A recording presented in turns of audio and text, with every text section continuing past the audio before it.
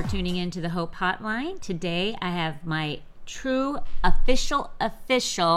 I know I had Jer on here. He doesn't count. He's a guy, first of all. Which, if you're a guy watching this, you do count. But in this instance, like, come on, hello.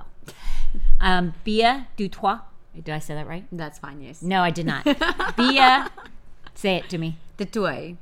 Bia Dutois. Did I do that right? Oh, that's good. Yeah, that's good. Bia Dutois with me. She's actually Foundation Church. Well, I would say like not just Foundation Church, but you're have a heavy presence at the river. You have a heavy presence with Pastor Jonathan and Adalis with Revival Today, correct? Yes. We love so they are our South African missionary evangelists. Many Crusades. How many Crusades do you have under your belt right now? I'd have to count in my head before I can answer that question. Real quick. No, I'm just kidding. Okay. What do you think approximately? Probably about 10, around 10. And how old are you? 10 to 12. I'm 25. Just 25. How many salvations? Over 350,000. Okay, I'm 55. I'm probably, I don't know, if I say 200, that might be extending the number of salvations. I'm living vicariously through you. That's a lot of salvations for a 25-year-old. It makes you take countenance of like, what am I doing? What am I accomplishing while I'm here on this earth? And why I have her here is because a lot of us need to step up our game. And we need to be, I'd say this all the time, but we need to be winning the lost and discipling believers. It's huge. It's a huge thing. That's what God brought Jesus to this earth, for him to not only provide salvation for us, but for others. And in order to make that happen, we have to make that happen. So there was a purpose and a plan behind Jesus coming. And if we're not doing that purpose and plan, then there'll be less souls in heaven. And really, we should all care about winning the lost, because that's really why we're here. Right. So I wanted Bia to come because she's actually quite interesting. I love her. That's another reason why. She's all the girls, right? All the girls in this room. There's about 1, 2, 3. How many of us is there? 1, 2, 3, 4, 5, 6. Total of 6 of us. She is now one of us. She's been here several times, and not several. I say a couple times she's been here, but I feel like it's several because I see her at the river all the time. So we see her all the time. But they're family. They're family to us and super special. So I want you to see how special they are, and I want you to be spurred on and challenged and hopefully changed by their story, her and husband Daniel, to maybe take the mantle that they're carrying and apply it to yourself and start doing what they're doing, because and Foundation Church, we support them as well as Revival Today. They support you guys, correct? Like, we're not all monthly people, like we give monthly, but all of us support them to some extent. The River Church does as well.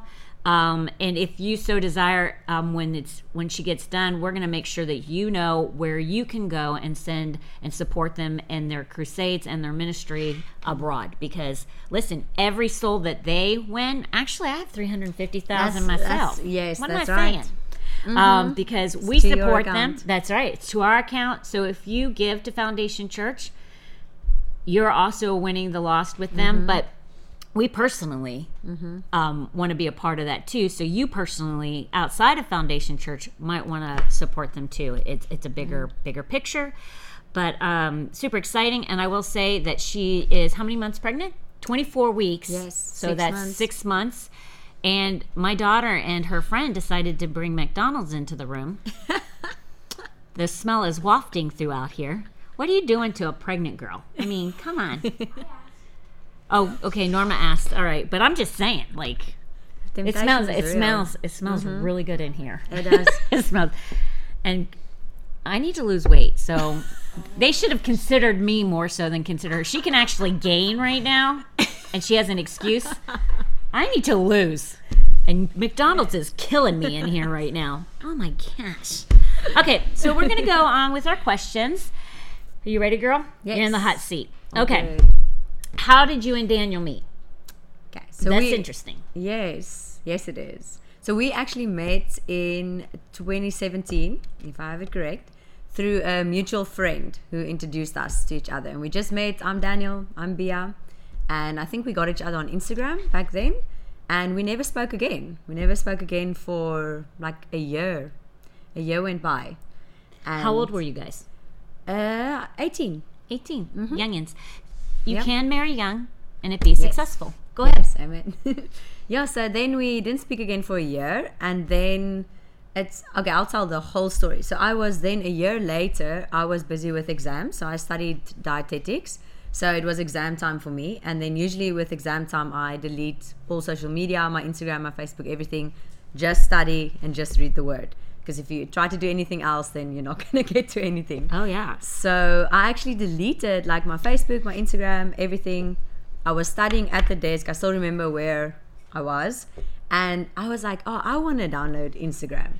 And I was thinking that's such a random, weird thought to have because like there's a reason I don't have it on my phone right now. And I was like, oh, whatever, I'll just download it. Downloaded Instagram, started flipping through the stories on Instagram. And then I saw Daniel's story. He had a story up of a sunset. And in South Africa, it's a big thing to go watch the sunset. So you'll always like get your friends together. We go watch the sunset. You have a nice coffee with the sunset, or you have some pizza or whatever. So it's like a fun activity to do. So I just replied on that and asked, hey, where's the steak? And it's so beautiful. Just because I was curious, like I want to go there and see the sunset with the friends. So nothing was intended by it.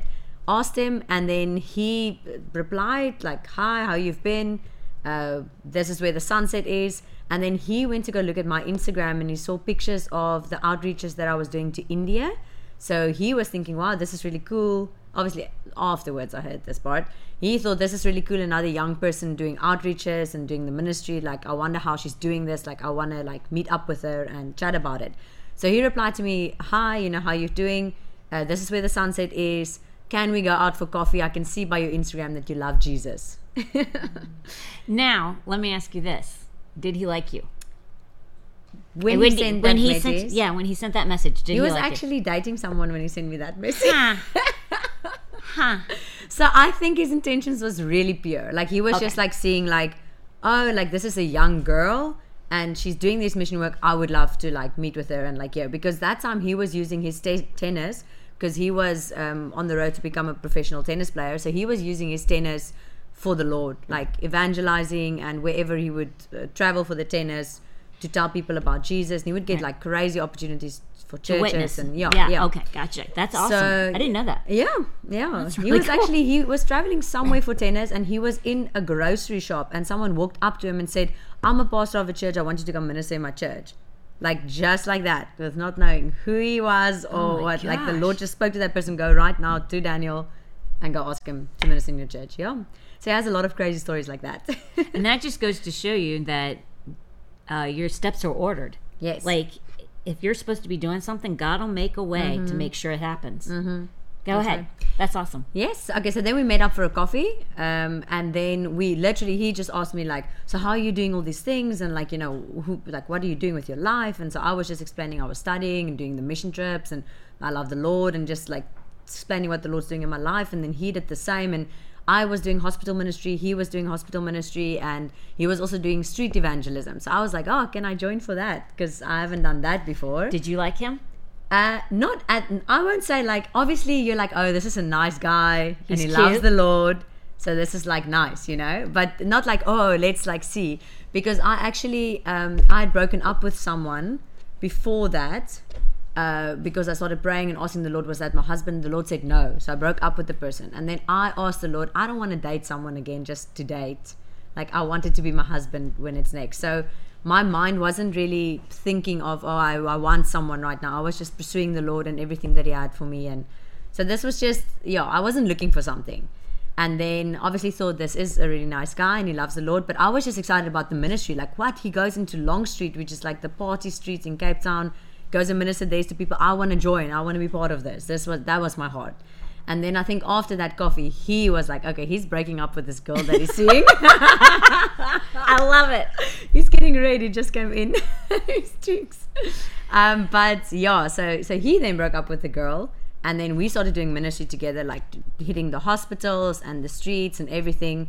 And I think then it must have been soon after that I just came to a point where I was like, okay, Lord, is this now my husband? Because I can't be spending this amount of time with someone and like investing in a friendship, like, because you can't like a lady and a man can't spend that much time together if this is not going like somewhere. That's true. Or just that's what I think, because I think the more time you spend with someone, that's how feelings develop, 100%. So I can never understand why people like a girl and a guy would spend like hours on end, like weeks on end with each other, and they're like, no, nothing. We're just friends. We're just friends. My son says that all the time. Tommy's like, no guy. I'm not kidding you. Hey, there's Daniel. Yes, we're gonna make you pop your head in. Just your head. Yeah, you can pop your head in really quick. Daniel just showed up. I didn't even see you come in, dear. That's what I was saying when I said he broke up with the girl who was getting some red chicks over there. Oh, I didn't see you say that. There's Daniel. Aww. How sweet. That's what Tommy says. Tommy says all the time, no guy is ever friends with a girl just to be friends.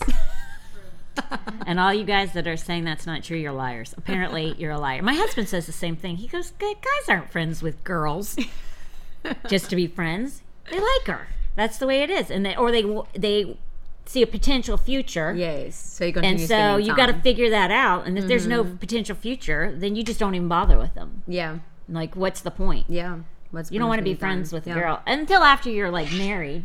Like, then you're friends with guys and they're married. But even that you got to be careful with, because some guys aren't even pure in that. But okay, so go ahead. Yeah. So you prayed. Then I prayed. Then I just had like a peace from the Lord. Like I really felt that this is my husband, but I just felt like, okay, all I need to do now is I can just let go. I don't have to worry like, okay, I can't be seeing him like 3 times, a week for ministry. Like I'll just now go with it. So I just had peace, Oh, yeah. So then we just continued doing ministry together, and he, I think eventually he asked me out. And we were together, and then okay, that's how we met. That's probably the end of the question of how we met. But okay, so after, how long did you date before you got asked to be engaged? I think it was about, it must have been between 3 and 6 months. I'm not exact sure about the date that we started dating. Okay, Norma, you're in the room right now. Do not get engaged in 3 to 6 months. I might have a heart attack. My brother. Shut up, Tracy. Of course you do. Your girls aren't ready to be married. Oh my gosh. I understand they're beautiful. My brother's speech at the wedding, he started off with, when they got engaged, I wasn't even sure if they are dating. Oh, be still my heart. Oh my gosh. Okay, so how old's your brother?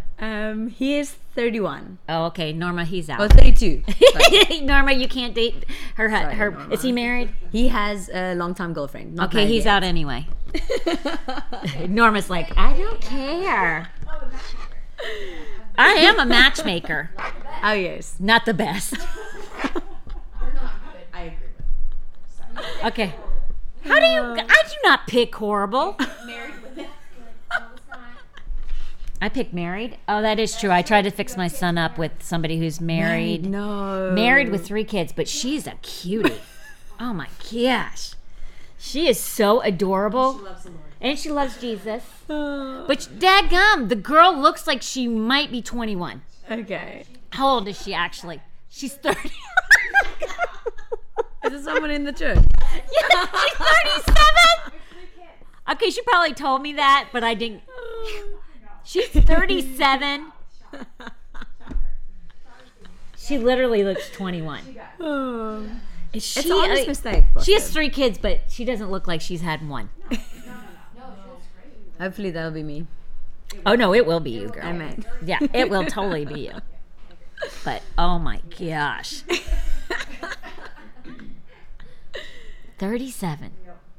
I thought it was bad that she was married and had 3 children, but 37 throws that right on over the edge. It's an honest mistake, Pastor. Honestly, I give it to you. Anyone could make the mistake. Bless. Yeah. What a Okay great for you. cheerleader. I love it. It's really bad though, Bia. I mean, Yeah, 37, okay. You'll have married to show with me 3 who the children. lady is that I can just like. You saw her Oh, really? yesterday. I bet you if you saw her on her own, She's blonde hair? if She you does saw look her, very young. yeah. If Yep.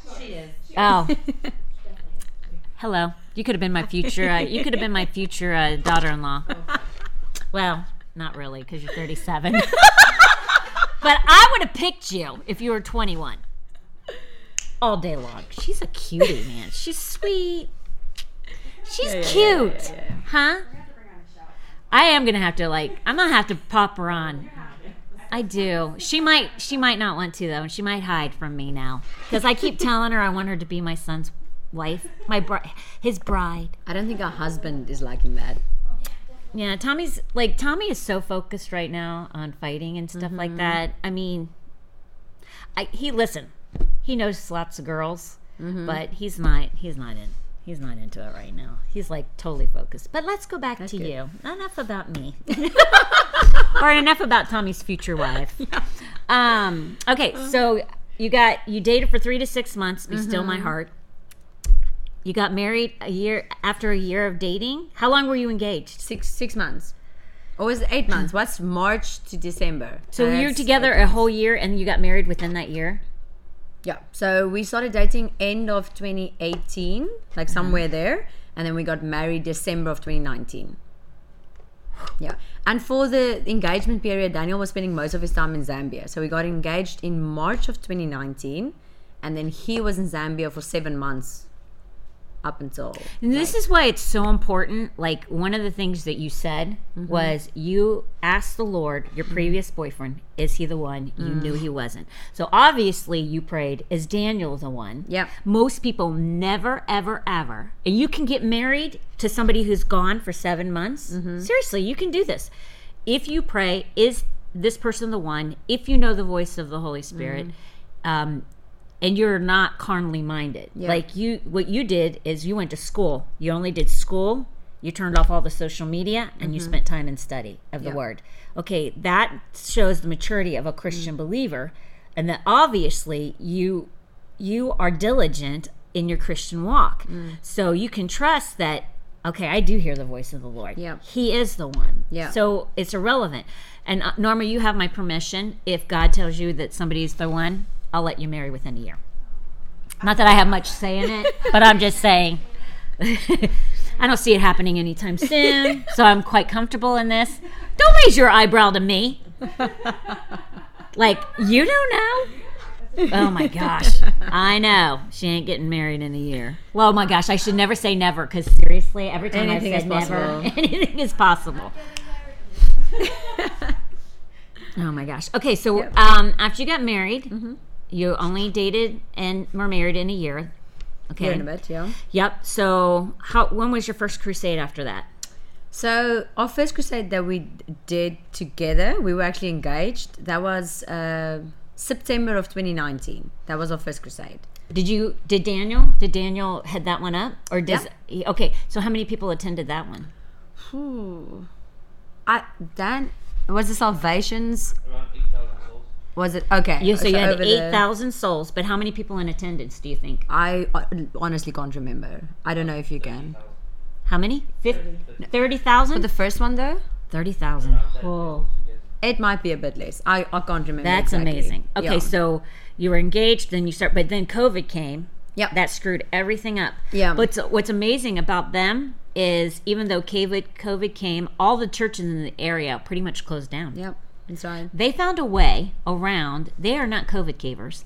They still kept going. In fact, people in South Africa, they were not happy that you guys did not close down, that you found a way, which you got to tell the story how they and I believe this is like God just giving you revelation of how to figure out a way to still win souls, to still have church, because people were still hungry.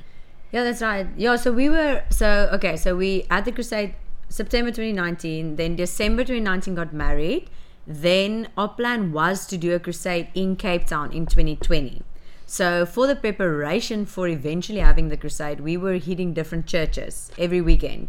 And this already started the end of 2019. So we were going into different churches every weekend, continuing with that into 2020, and then COVID hit, March of 2020. So then we're like, oh, well, how can we now continue going into the community, going into churches, spreading the word of God, even though with the whole COVID situation? Because in South Africa, you weren't allowed to like drive anywhere, just at the grocery shop, one person out of the family, go back home. Like only the essential services, are allowed on the road. It was way stricter than it was in here. I think so. Oh yeah, it was very bad. Oh yeah, it was. Yeah, so then we had a friend who had like an essential service, like her business got like approved for it or whatnot. So we went like under her to also get the approval so that we can continue. So we switched sort of to food parcels. So going into the community for just food parcels, but then we also preached the word, do an altar call. Salvation still came in. So it was really just amazing, because if we weren't going to the different churches over the weekends and having those relationships with the people, we wouldn't be able to. Now COVID hit, now all of a sudden we want to go do something. Yeah, you're shut down. Yeah, you're completely. Yeah, okay, so there was a lot of Crusades planned for 2020 in Zambia specifically. Obviously, yes, we wanted to do one in Cape Town, but also for Zambia. Then COVID hit. So we were like, okay, what are we going to do? Because now we can't leave like the country, can't like fly anywhere. Then we like put in an application for a crusade in Zambia, and first that got denied like by the president, and we had to go like around it. We had to get like the military involved and like because with God, like all things are possible. That's right. If He tells you to do something, then He'll pave the way, and it's not always the easiest way. Yeah, sometimes you have to listen to that still small voice, and He'll show you the way around things. But people see a roadblock, and they're like, "Well, I guess I missed it. Yeah, I can't do it. Okay, no, done. not necessarily. Like if you heard His voice and there's a roadblock, then okay, Lord, I know you told me. Yes. Now, how do we work around this? That's right. You have to be diligent. You can't just give up as soon as something seems like, oh, this is not working out. Like you need to persevere. Yeah. But yeah, so we eventually set the date for November of 2020, because it seemed like by then we would be able to fly out of the country. So that's what we did. And I mean, we even thought like no one is probably going to want to join us, because we always take a mission trip. But we had a few people coming along with us on that crusade, and that was actually also rain season in Zambia, so it wasn't like the most clever thing to organize a crusade for them, but we were like, this is the date that we can do to get out of the country, so let's just go for it. And it was actually raining just before the crusade started, and we all prayed, and it stopped raining for all the evenings of the crusade, right, Dan? None of the evenings rained. Yeah, so Jesus stilled the storm. That's right. Yeah. So I think we can control the weather. Yes, it's just nobody ever does that. Yeah. Nobody is like, well, it's Mother Nature. No, it's God. God controls the climate, and He controls the weather, and we have the power and authority. I mean, we have done so many things. We've had so many events at this church that were outside, and we had to do the same exact thing. Right. And people are like, I can't believe it. I'm like, no, like you can do that. Yeah, Jesus did that. Okay, so you figured out how to work around all of these things, and you ended up, so churches hated you guys. Like, people were thinking you were, like, with us, like, people thought we were so dangerous to be having church, where you were killing people. Yeah. So that was actually, like, a little bit later, because in South Africa we had, like, okay, there's hard lockdown. Then there's, like, level 5. We did levels. I don't know how it worked, I don't think there's levels we would enter into level 4. So now, okay, you can do this, and then level 3, and then the whole place will just go back to level 5. So I know that during 2021, that we went back into a level 5, and that's when we were placed out in the rural area for me to have my hospital year. And we actually did a crusade in the community there, and even the police came because we were feeding everyone, and that was level 5 lockdown. So heading from where we were living in that community back to Cape Town, there were still restrictions for churches. So this wasn't lockdown anymore, but you still had to do masks and social distance. And we started doing weekly meetings with no masks, no social distance. And that was what people were upset with us about, yes. Yeah, you guys have taken quite a hit, like even like with support, people who supported you, that's right, because you took a stand and you did what was right, and you believed the Bible, Psalm 91, as well as so many other things. But because you didn't cave to everything, you guys financially have taken a huge hit because of Yeah. that. But God has come through. But even Definitely. so, like it has, like that was a Impacted. step of faith. Yes. That was even, I think that was back in 2020 again when we were planning the crusade in Zambia. So we had like a few people give monthly or who were very, very willing to support the crusades. And then when they saw that you continuing to do large mass gatherings during COVID, no, we are no part of this. And a lot of people withdrew. And yeah, so we basically headed with a clean page into 2021, like With nothing. Yeah. And you have how many crusades did you have on the books for 2021? How many- 2020. So how many did you, because you guys always plan the year out with Yeah. how many you're anticipating on doing. So 2021, even though people like left you, Yeah. you obviously said we're still going to move forward. We're Yeah. going to walk this out. How many do you think you had on the books for then? We planned 2 real massive big ones for Zambia. We had one in South Africa in the Eastern Cape. Is that correct, Dan? One in Kenya. And one in Kenya. So you had 4 That's right. with no support. Yeah. And these things cost on average. How much is a true? Every place is a little different, but Yeah. on average, what does a crusade cost you guys to do? Because you have staff. Yeah. Then you have to get all the churches together because they don't just do a crusade Yes. where they win the loss and then they leave them. That's because it goes. First of all, it goes against God's word. But so what they do is when they form a crusade, they get churches around the community that they're hosting the crusade in, and they get all Yes. the pastors together, and so they disciple the pastors. You teach the pastors, right? And then you tell when you win the loss, you disperse the loss that have been won and saved. You disperse them through these churches, correct? Yeah, Or that's the goal, so they that's- become discipled That's believers. correct. Yes. So we never just choose the area, set up crusade, and go in and then go out again. Right, it's a big deal. Yeah. We do a lot of time and effort with getting as many as the churches in the area involved as possible, because we want to see those churches full, and we want to see everyone getting saved at the crusades being plugged into a church so that they can Huge. grow in their Christian life. Yeah. Well, Billy Graham, one of Billy Graham's biggest regrets is one of the things that he says is he would go and he would have these massive crusades, major lost come to Jesus, and he said that after they were saved, they had nowhere to go. That's one of his big regrets, and he might have changed that near the end. But one of the things he said, which was powerful for me, is that he said we'd win them, but then they had nowhere to go after that. They didn't plug in Yeah. somewhere, and he's like, so what happened to all those people that received salvation? So it's awesome that you had that forethought to say, okay, we've won them. Now they have to grow. That's right. Yeah. Because it's the parable of the sower, which is in Matthew.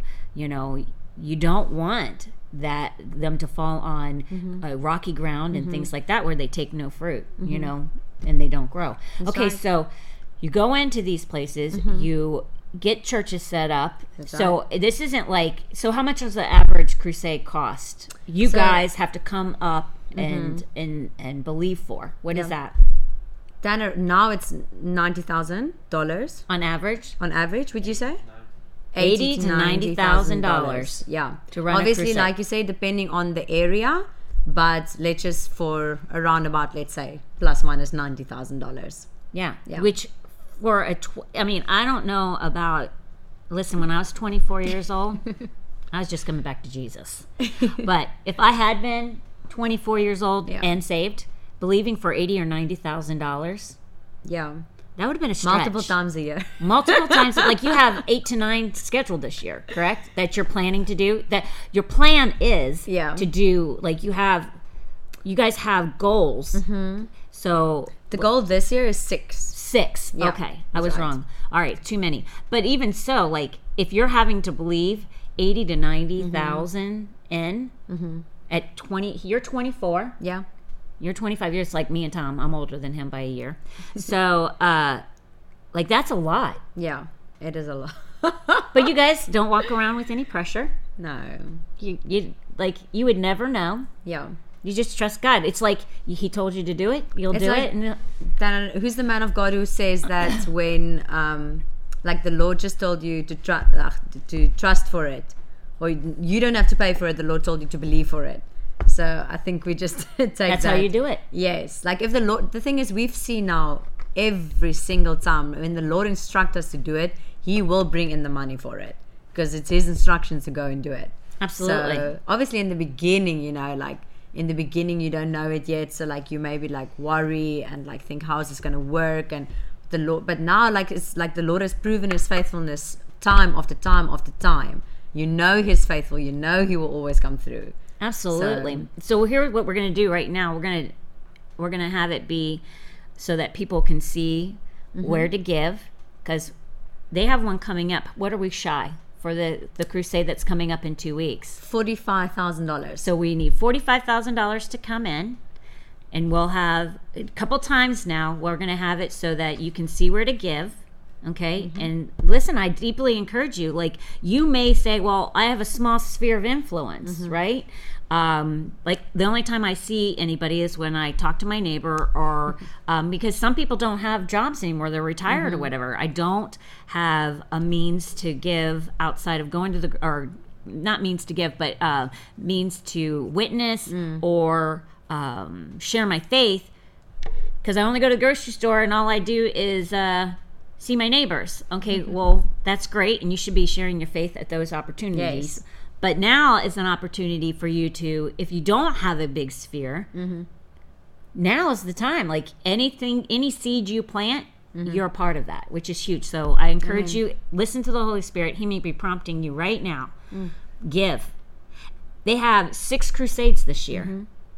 So even if you're watching this podcast and it's 6 months from now, because you may say, well, this was, February, whatever, that this is aired, February, whatever. Okay, that's past. Well, just know they do this every year, several times a year. And if it's next year that it's 2024, there'll be even more planned. There'll be even more, because they up the game every single year. That's but right. They always bring in that money, because you have God's using you in a mighty way, and then you reap the harvest of whatever they harvest. Amen. So let's do that. Okay, so let me ask you this: you're expecting your first baby? Yes. Tell us all about the baby. Oh, we're so excited! It's really such a new and fresh, season, and exciting, and we're really looking forward to it. And what are you having? A boy, Zachariah. He will be called. I love it. I love it. He's coming. The due date is June the 8th of this year, obviously. So super exciting. Getting so close, yeah. Now, listen. Like, having babies, like, huge change. Not in a bad way. It's actually a very amazing, awesome way when you have a kid. But listen, you're going into the bush, girl.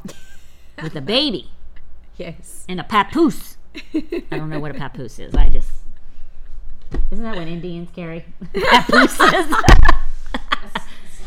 Oh, a snuggie. Heather says a snuggie. A snuggie, okay. So, listen, you're going into the bush, girl. What's that going to look like? Is the baby kicking right now? Yes. I'm prophesying, Zachariah, where you're gonna be and your mother. Okay, so like, what does that look like for you? What are you thinking? Obviously, you're not worried. You're not nervous. Like, well, the baby will go wherever you go. That's right. And you guys go into some seriously dangerous places. Like my daughter is about to go with you guys. Yes. And Tracy's husband, Jer, is about to go to this one in 2 weeks. They're coming to this this crusade. Like, what is the name of the place? It's in Cape Town area, right? But where is it? Is this like one of the most dangerous places to go into? So you guys are like, you're not like going into Beverly Hills or something, like even that isn't the safest anymore. But I'm just saying, it's not like you're going into some fluffy area to win the lost. You guys are going into the most dangerous places to win people who will never hear the gospel outside of you guys. Or other people like you guys wanting to go. So what does that look like? I know you're not worried. You have no concern for you or your child. You have the hedge of protection. But listen, there's lots of mothers that are watching this right now, and they never face what you face, and they're full of worry and fear. Like, they will never go where you're going. And they literally fear their kid stepping out onto the back lanai where there's a cage, there's a fence around their pool, and they're still worried about the safety of their child. Do you know what I'm saying? Like, we live in such a different world, and fear is real, but some people just allow it to go overcome them with irrational thought. You're facing real life, real issues, and you're going, I'm not worried about it. God's called you to do something. That's right? The thing. When the Lord tells you to go do it, He will protect you. So He's not gonna call you to go into an area and then He's gonna be like, oh, now you're on your own. You know, It doesn't do that. So that's why I'm not worried. And like, I know even with many people were like, oh, you're probably not going to travel as much anymore, and you're probably not going to like be by all the Crusades anymore and things like that. And I'm like, no, why does it have to be that way? The Lord will grace you for whatever is coming into your life. So He knows we're having a baby, and even if that looks like now traveling with maybe extra help or whatever that might look like, I know that the Lord will lead us into that direction then, and that there will be provision and there will be grace for that. And so I'm excited. And I mean, we saw 2 evangelists the other day, a husband and wife with their little boy who's doing Crusades, and the little boy is probably like 1.5, and he was waddling there on the stage behind his dad while he was preaching. And then Daniel showed it to me, and he was like, this will be our boy. And I was like, yes, amen. I mean, train up a child, right? I mean, what better way to train him up in the fear and admonition of the Lord by seeing real situations, but also training them to do what you do, if that's what God's going to call them to do. And but seriously, fear grips people. Like, you may not be afraid to do what God's called you to do, but still, like, you guys have animals, like Pastor Rodney and Pastor Adonica were telling us about like animals just go through villages, like lions, and like they told stories about they're sleeping in tents, and you can hear the lions outside, like roaring, and like it's that is nothing like what we face. It's not even close. And we have people in this country so full of fear or worry that they don't face the same thing. So how do you walk that out? Like, even as yourself with no child, but let's imagine you with children. How does that, like, what would you tell a mom that's full of fear, or a woman that's full of fear? Just like, you're not. How do you do that? And it's not supernatural as far as I wasn't born like that. A lot of times it's, what do you do with that fear to subject it unto the authority of God? I mean, well, it's a choice. You need to choose that I will now trust God with this, and then you need to take that thought captive and put it under submission to God's word, you know. And then if you need to get a list of scriptures that you need to read out loud to yourself every time that you feel that fear coming, then you need to do that. You need to do whatever you have to do to get your faith strong in God, for not having fear, knowing that He protects you, knowing that He is with you. Because that is just, like, I can't imagine living in fear. Like, I can't either. I'm not a fearful person. Paralyzing, you know, for people. And even with doing the work of the Lord, like, if the Lord tells you to do something, I mean, if you would look back onto your life and think of all the situations where the Lord has spoken you to do something, and the reason why you have not done it, fear would most probably be like one of the number one reasons for most people. So you have to make the choice to trust the Lord and put your trust in Him. So 100%. It's a choice. It really is. You know, so many people don't do things for fear of failure. And my thing is I say this all the time, but one of the things Michael Jordan, one of his biggest quotes is, he has failed more than he has succeeded. But those failures took him to being successful. Einstein, the same thing. Einstein had so many different, inventions. Okay, he has more inventions that failed than he had successes. But you can't be afraid to fail, because failure is a part of success. And if you allow that to keep you from doing something, everyone's going to fail.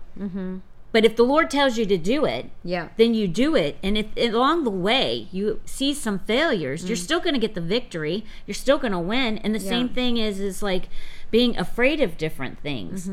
You have to take those thoughts captive. One of the things when Pastor Adalis was here for my ladies' conference, she talked about how she was gripped with fear. And she went in one night to Jonathan was playing a video game, and she was so afraid. Like, something happened, and I can't remember what she said. Something happened. She was so gripped with fear that she went into Jonathan, and he was playing the video games, and she was talking to him about it. He says, "Don't fear. Stop being afraid." And she's like, "It's not that simple." He's like, "It's not that simple. Don't fear."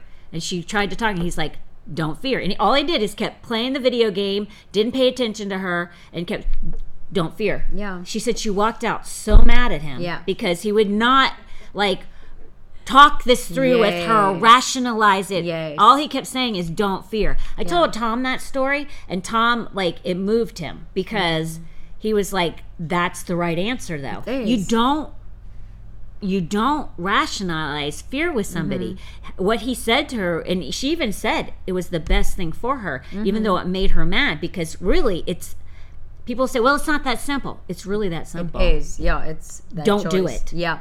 It's like sinning. You don't do it. Yes. So you So don't a choice. fear. You like shut that off in your mind. You're like, "I can't control my thoughts."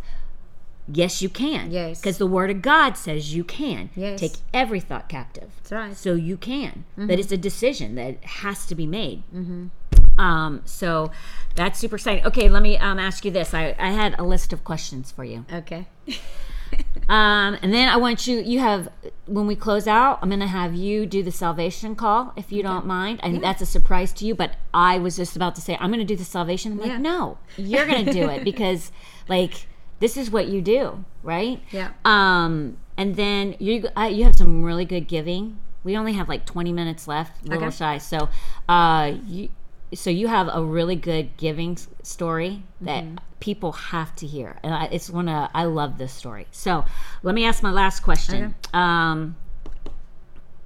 Wait a minute. So my question is, share the exact location, which you did not. So your crusade you have coming up, tell where it's at. Okay. Tracy's going to put on, while you're talking about it, or I don't know how she's going to do it, but she's going to put like where it's at so people can have an idea. Okay. We're going to, again, put out where to give. The last thing I want you to tell is, which is amazing, how many people you're planning to attend, and then talk about this area, because people need to understand what this area is like that you're going into. Yeah. They need to be praying for you guys. You know you're safe, but what we need to do is surround you guys, and we need the biggest return from the number of people that are coming. Yeah. We need a harvest. Yes, that's right. We need a harvest of souls to be won to the Lord. Like, what's the point in going if you don't win the lost? I mean, it's a lot of money to spend. Might as well stay. It's a lot of money to spend when you get no return on your investment, that's right? right. Yeah. So, what's the name of the town? So it's Delft is the city. It's just a little bit to the right of Cape Town. So Cape Town, South Africa. So it'll be Delft, South Africa. It is a really dangerous township. Because Cape Town's like a big Massive, city. yeah. It's a big city. It's like if you go there, that's kind of like going to like maybe not New York, but it would be something like going to another big city in the United States. You have the nice amenities there, and things like that, right? Yes. Okay. So in South Africa you have Cape Town like right here, and then you have all the different areas around it. So people will still refer to these areas as Cape Town, but it's just outside of Cape Town. So you have some like nice neighborhoods. You have the big communities where everyone lives in shacks, you know, where the living conditions is not very great. So Delft is one of them. It's a big community where the living conditions isn't very great, you know, with all the power outages and everything now in South Africa. So right now you guys are going through power outages, which people don't like. We don't experience that. California does to a certain extent, but right now, tell them like what's going on. Like everything in your freezer and refrigerator when you go home is getting tossed. Yes. Why is that? Yeah, the power will be off for like 4 hours, then come back on for 2 hours, then off again for 4 hours. And now there's a new thing being released that you will only have power for 8 hours a day in 24 hours. So this is that a part of the hasn't plan. Yeah. People do not understand. This is part of the World Economic Plan. They're hitting countries right now that United States will be the last one probably that experiences this because we're the world power. We're losing that, but right now we're the biggest world power. But what they're doing is they're hitting all these little country, not little, but these countries that don't have a lot of military power, things like that could really like do something about it, right? The people are going to have to rise up. Yeah. Big time. So right now you're experiencing what they're trying to do across the board to make us to be all a global world, if you will. So, which isn't good. So you have no electric. It's going to soon be 8 hours a day. That's all you'll have. That's been announced, yeah. That's what's been announced. So we'll what see. does That that hasn't look been like? implemented. Okay. It hasn't been implemented yet, so I'll have to keep you updated on how that goes. But yeah, so Delft, so even especially these communities in and around Cape Town, well, basically South Africa, they get hit also very, very hard because most of them, have power even out for longer than the inner cities. But yeah, anyway, so this is a dangerous area. There's a lot of gangsterism there. Like I remember I was even working in the hospital there sometimes during my studies, and sometimes the lecturer would let us know we're not going in today because there's too many gang fights going on, shootings happening. Like it's a rough township. So that's where the Lord called us to go for this crusade. So we are extremely excited because those people need Jesus. That's the only way the community will change, is if you give them Jesus and they come to the Lord, because that is the only way a community can change. There's no like program or what you have it that can change a community. It's the power of the gospel. It is. And what's interesting is you guys don't just go in and talk about the power of the gospel, which is the number one, but you go in and you teach them about dietitian, correct? Because that's what your degree is in. Yes. So you train them, and then you also tell them, like, you don't just go in and do one little thing. You guys bring a huge learning curve to maybe how life can be for them, correct? Like, what does that look like too? Because it's huge. So that'll be like the humanitarian arm of the ministry. We try to always join it with a crusade. So depending on the area where we are, it looks different. Like we've had like a 11-night crusade in South Africa where during the day I would go and have all the moms bring their little children, do growth monitoring with them, explain to them what they can try to, on of course a cheap budget, purchase to incorporate in the little one's diet to make them grow healthy and strong. I do some breastfeeding education with the mommies. So that's what we do. Sometimes we go to universities, we go to orphanages, we give out massive food supply for them. A lot of these orphanages, especially in Africa, they don't, you will get there and they have nothing. Like they have like 60 children to feed and they have nothing. They will show you their stores, it's completely empty. So we stock that up. We teach them about vegetable gardening, self-sustainable. We've helped in the past with water wells being built in communities, because sometimes people need to walk like a whole hour to go get drinking water. We're so really spoiled no in the joke, United States. Oh my gosh. Yeah. So these are the real. So even specifically for me, like, if I can be honest with you, I want to do a lot more with our humanitarian arm. I want to put a lot more effort into it, grow the program a lot bigger. So as our team for Take the Nations is growing, that will allow me to focus more on that, because currently I'm still very involved, with the inner workings of everything of the ministry. So as I can give off more of that and focus more on the humanitarian arm, I really want to do a lot more. And I'm very excited because the Lord told me to go study dietetics, and that's why I went to go study it. I knew that I wasn't just going to be a dietitian for the rest of my life, but that I was going to use the knowledge to empower me to do it within the ministry. So I'm really excited for that. That gets me real excited. Yeah, that's amazing. So we have a team coming with us for this Delft Crusade. Like you said, your daughter is coming and another member from your church. We always have people from America join, people from South Africa, from Europe. So if somebody wants to also come and be a part of what you're doing, we'll put that also on the screen. The website, takethenations.com, and they can apply for any of the crusades. We always take a team, and it's always, I told you the other night, the most rewarding part is to see how the Lord changes every single person who comes. And many people who come, they get launched into the ministry after that. They end up doing their own crusades. Like, it really is phenomenal to see what the Lord does. Yeah, that's what you want your ministry to do. You want your ministry to grow other people and replicate that. Then, again, it goes about that seed falling and then it's spreading, right? It's so important. Yeah. Okay, so let's see how many. We got 10 minutes. All right, so I want you to do the salvation, if you will, and then what I always do is I do a salvation prayer, and then speak to the people that aren't saved, and then let's tell your story about giving. Let's do it.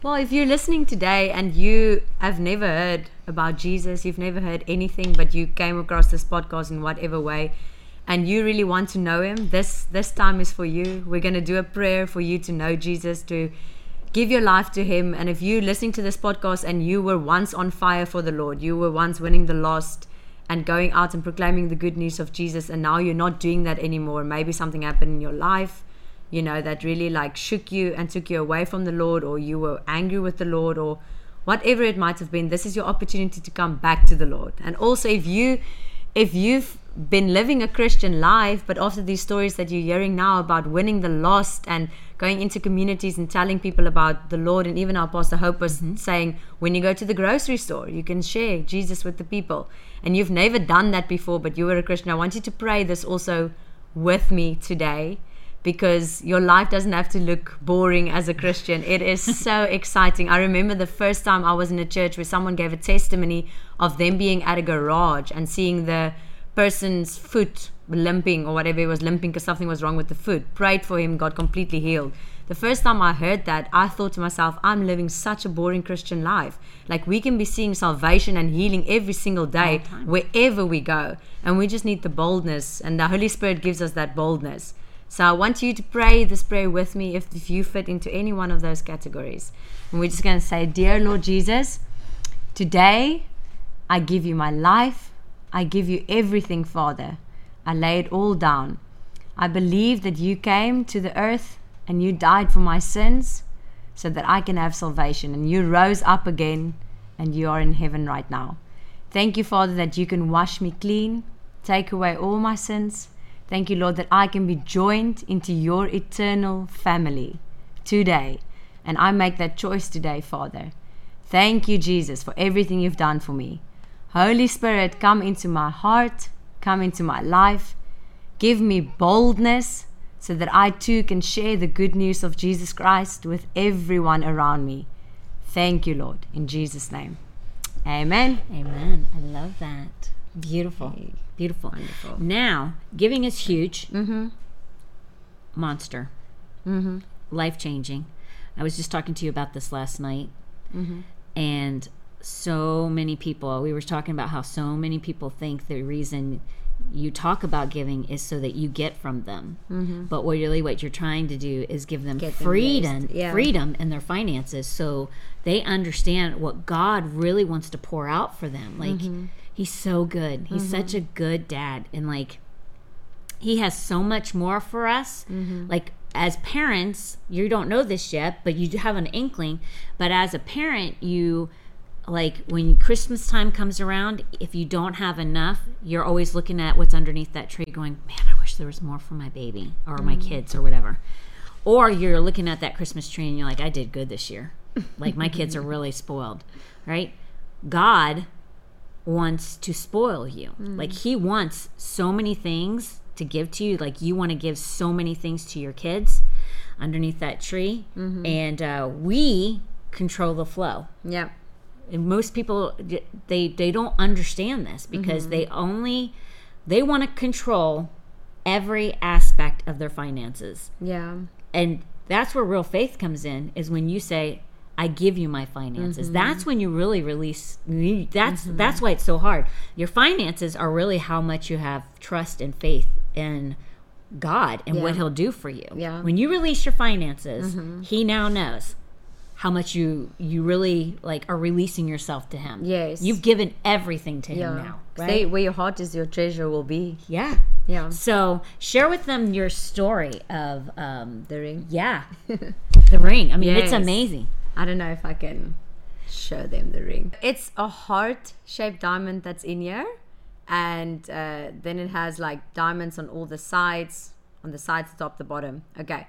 So when I was 5 years old, obviously my dad told me this story because I can't remember what happened when I was 5.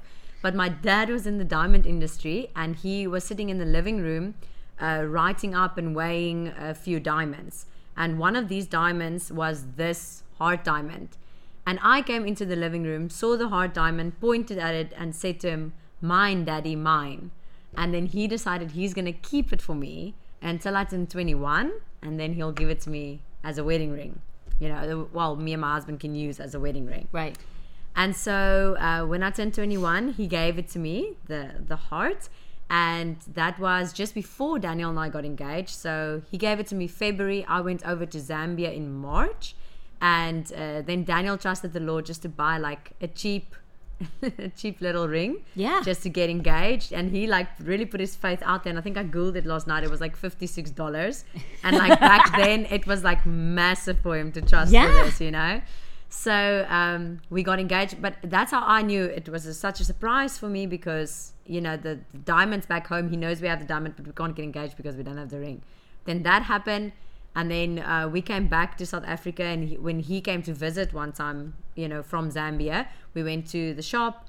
He designed the ring actually, so like it's all him, and we trusted for the money for the rest of the diamonds and the white gold and all of that. And so the ring was created, and it's my wedding ring, and I absolutely love it. Obviously, it's really, really sentimental to me. It's high in value. It really is. If you speak about your alabaster box that you have, this would be mine. Okay, there's like huge. Yes. Yeah, go from a $56. Yes. Which was like, faith is incremental. Yes, that's right. And so he who is faithful with a little will be faithful with much. Mm-hmm. Which you go from, which you didn't know about, you go from a $56 engagement ring to like, it's like our building. We went from a 1,700 square foot rental plaza to owning a 52,000 square foot building. He who is faithful with a little will be faithful with much. Yeah. Like, it's the same exact thing. Yeah. Like, that ring, like, how many carats is that?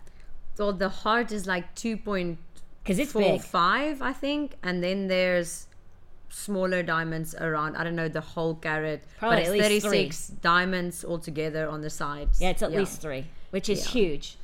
Oh, Daniel. Daniel's got carrots hanging out of his mouth. Are you sure you were right about marrying him? No, I'm just kidding.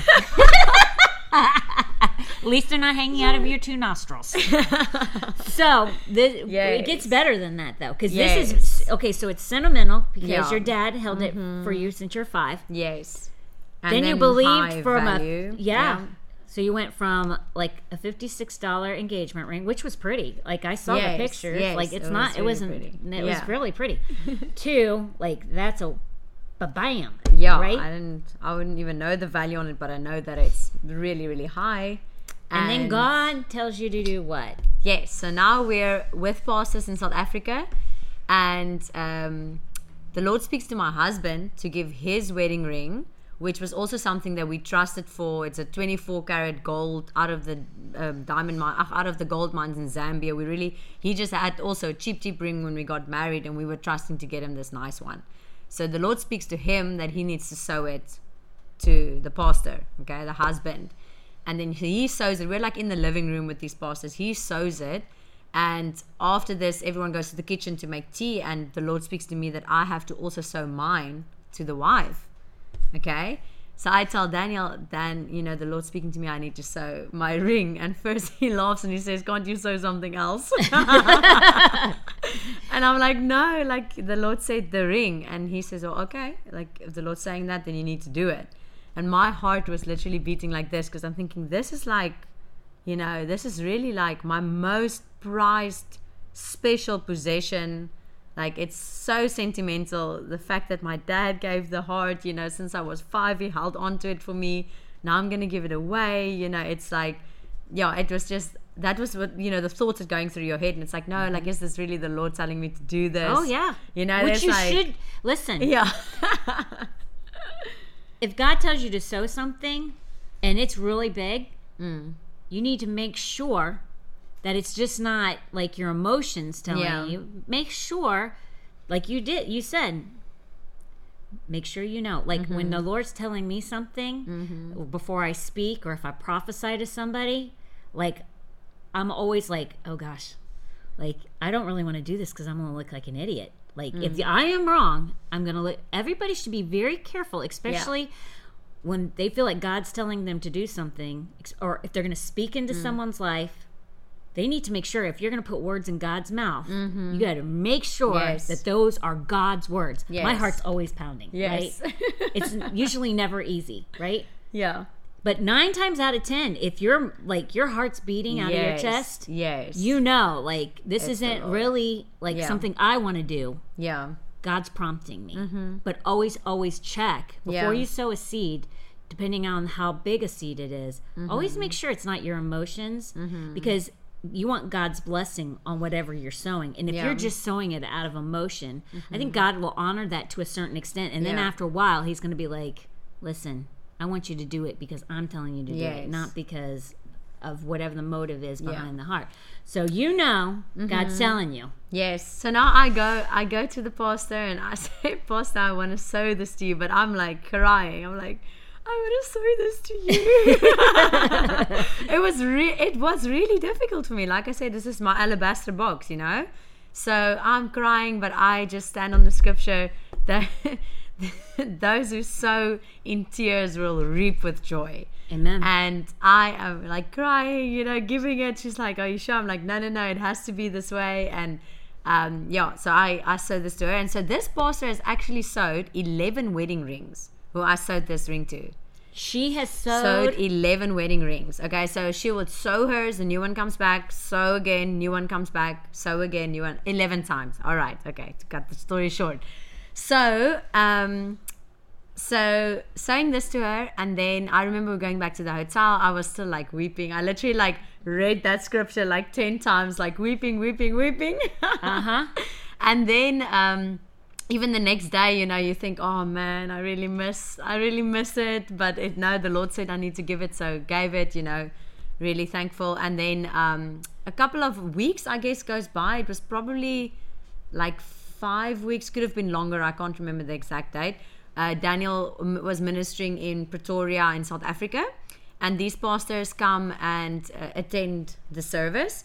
And after the service, the husband comes and drops something in our hands. Okay, so after a while, right? Let me just quickly say this.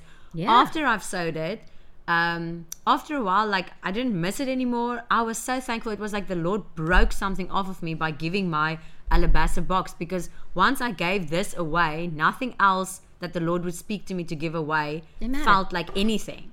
Yeah. So it was like that break that has to come, and like that's what I want to encourage you today. You know, if you've never sown something that was so precious to you, you've never sown an alabaster box, I would suggest doing it, because it's the Lord breaks you open then with giving once you've done that. Yes, that is just from a voice of experience, because Tom and I all our lives have been huge givers, materialistic things, financially, and it's always been like I don't want to say it like this, but it's always panned out for us, right?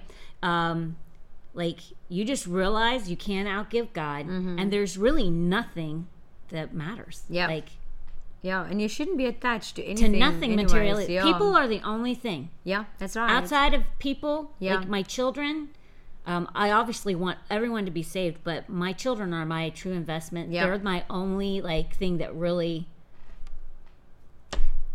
So once you give away, nothing matters. Like, no. It's so easy to give away anything once you give away the thing that means the most to you. Yeah, and that is a true fact. Yes. So go ahead. Yeah. So then obviously I felt like that was why the Lord told me to give my most prized possession, is because He wanted to really break me open with giving. So after that, He can tell me anything, any amount of money. Like I'll empty out my bank account. Like I'll give away my favorite shoes, my favorite handbag. It really doesn't matter, because this was it.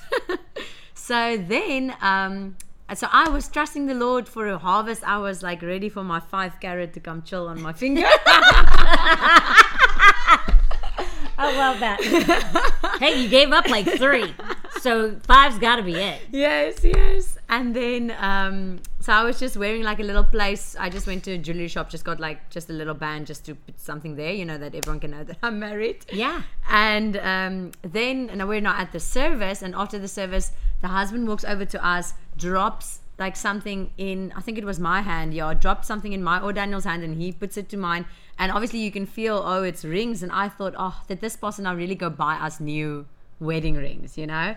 And I looked at it, and it was our wedding rings. They gave it both back. And like I said, this pastor, she's sewn 11 wedding rings, and they said that she's never given anyone's ring back, you know. So she's received like so many. She's never given anyone's rings back, but they really felt that this was like just a hard test of the Lord. And like Isaac, like when Isaac was going to be sacrificed, Abraham knew that God was going to bring him back. Yes. If he killed him, he is coming back. Yeah. It's a faith thing. Yes. It proving yourself to be righteous, right? And so we both got our rings back, and I was like, initially I didn't even know what to do, because I was like, now this doesn't even feel like I don't have any attachment to it.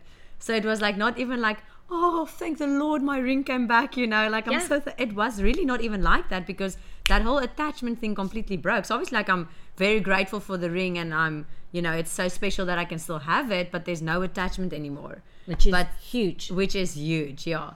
So the Lord really just, it was really special, obviously, you know, to like see the Lord's heart also with that, and just to, so I want to encourage everyone today, even watching the broadcast, like if you also feel that you're attached to something, like if the Lord would tell you right now, give this, and you think in your mind, no, I don't want to give that, that's when you know you got to give it away. Absolutely. There's another evangelist that said to me the other day, like if the Lord tells her give your shoes, and she's like, no, I don't want to give this now, then she immediately just does it, because it's like, why do you have an attachment to earthly things? The only thing you can take with you to heaven is souls.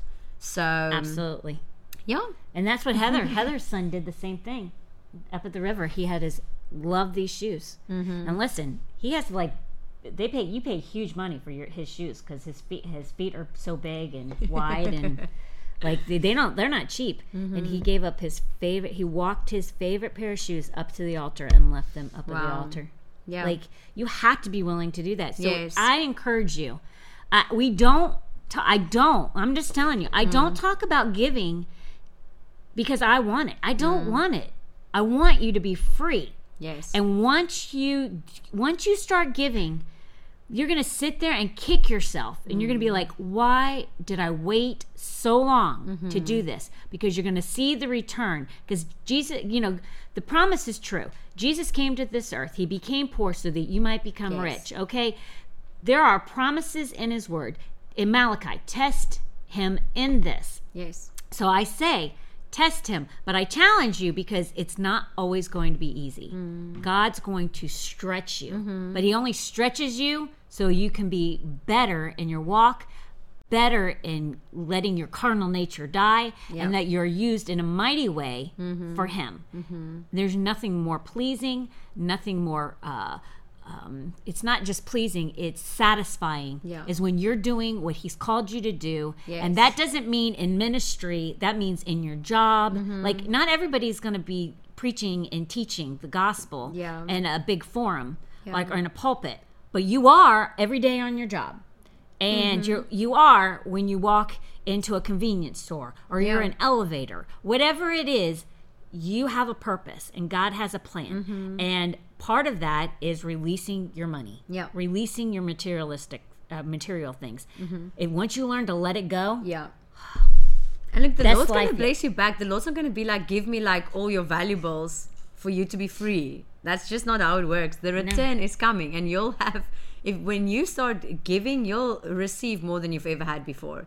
So even if you think right now that, no, what you have right now, you're very happy and that's just it, and no, give that away and you see what the Lord does in your life. You have no idea. Like, it's amazing. So I always say this, you don't need to give to Foundation Church. I would strongly encourage it, because if you're being fed by this podcast, by my husband's podcast, which, if you don't know about my husband's podcast, it's the Tom Lipley podcast.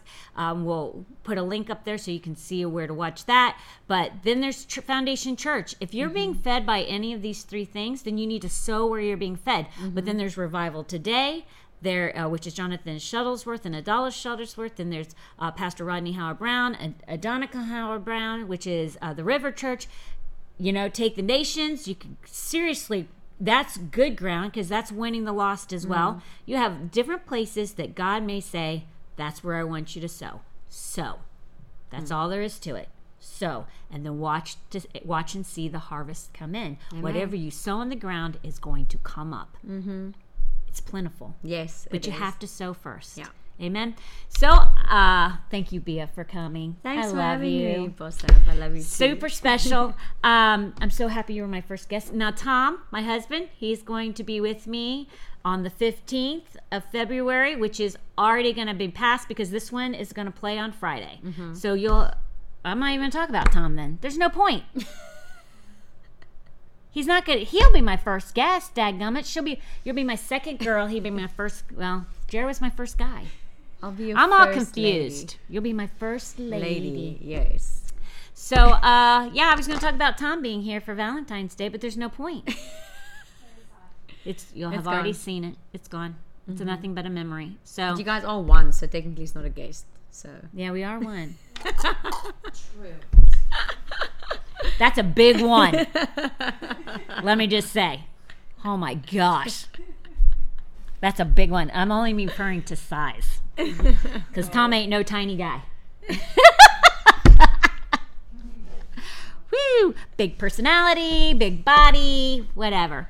Okay, have a great weekend. We'll talk to you later. Bye. Real talk.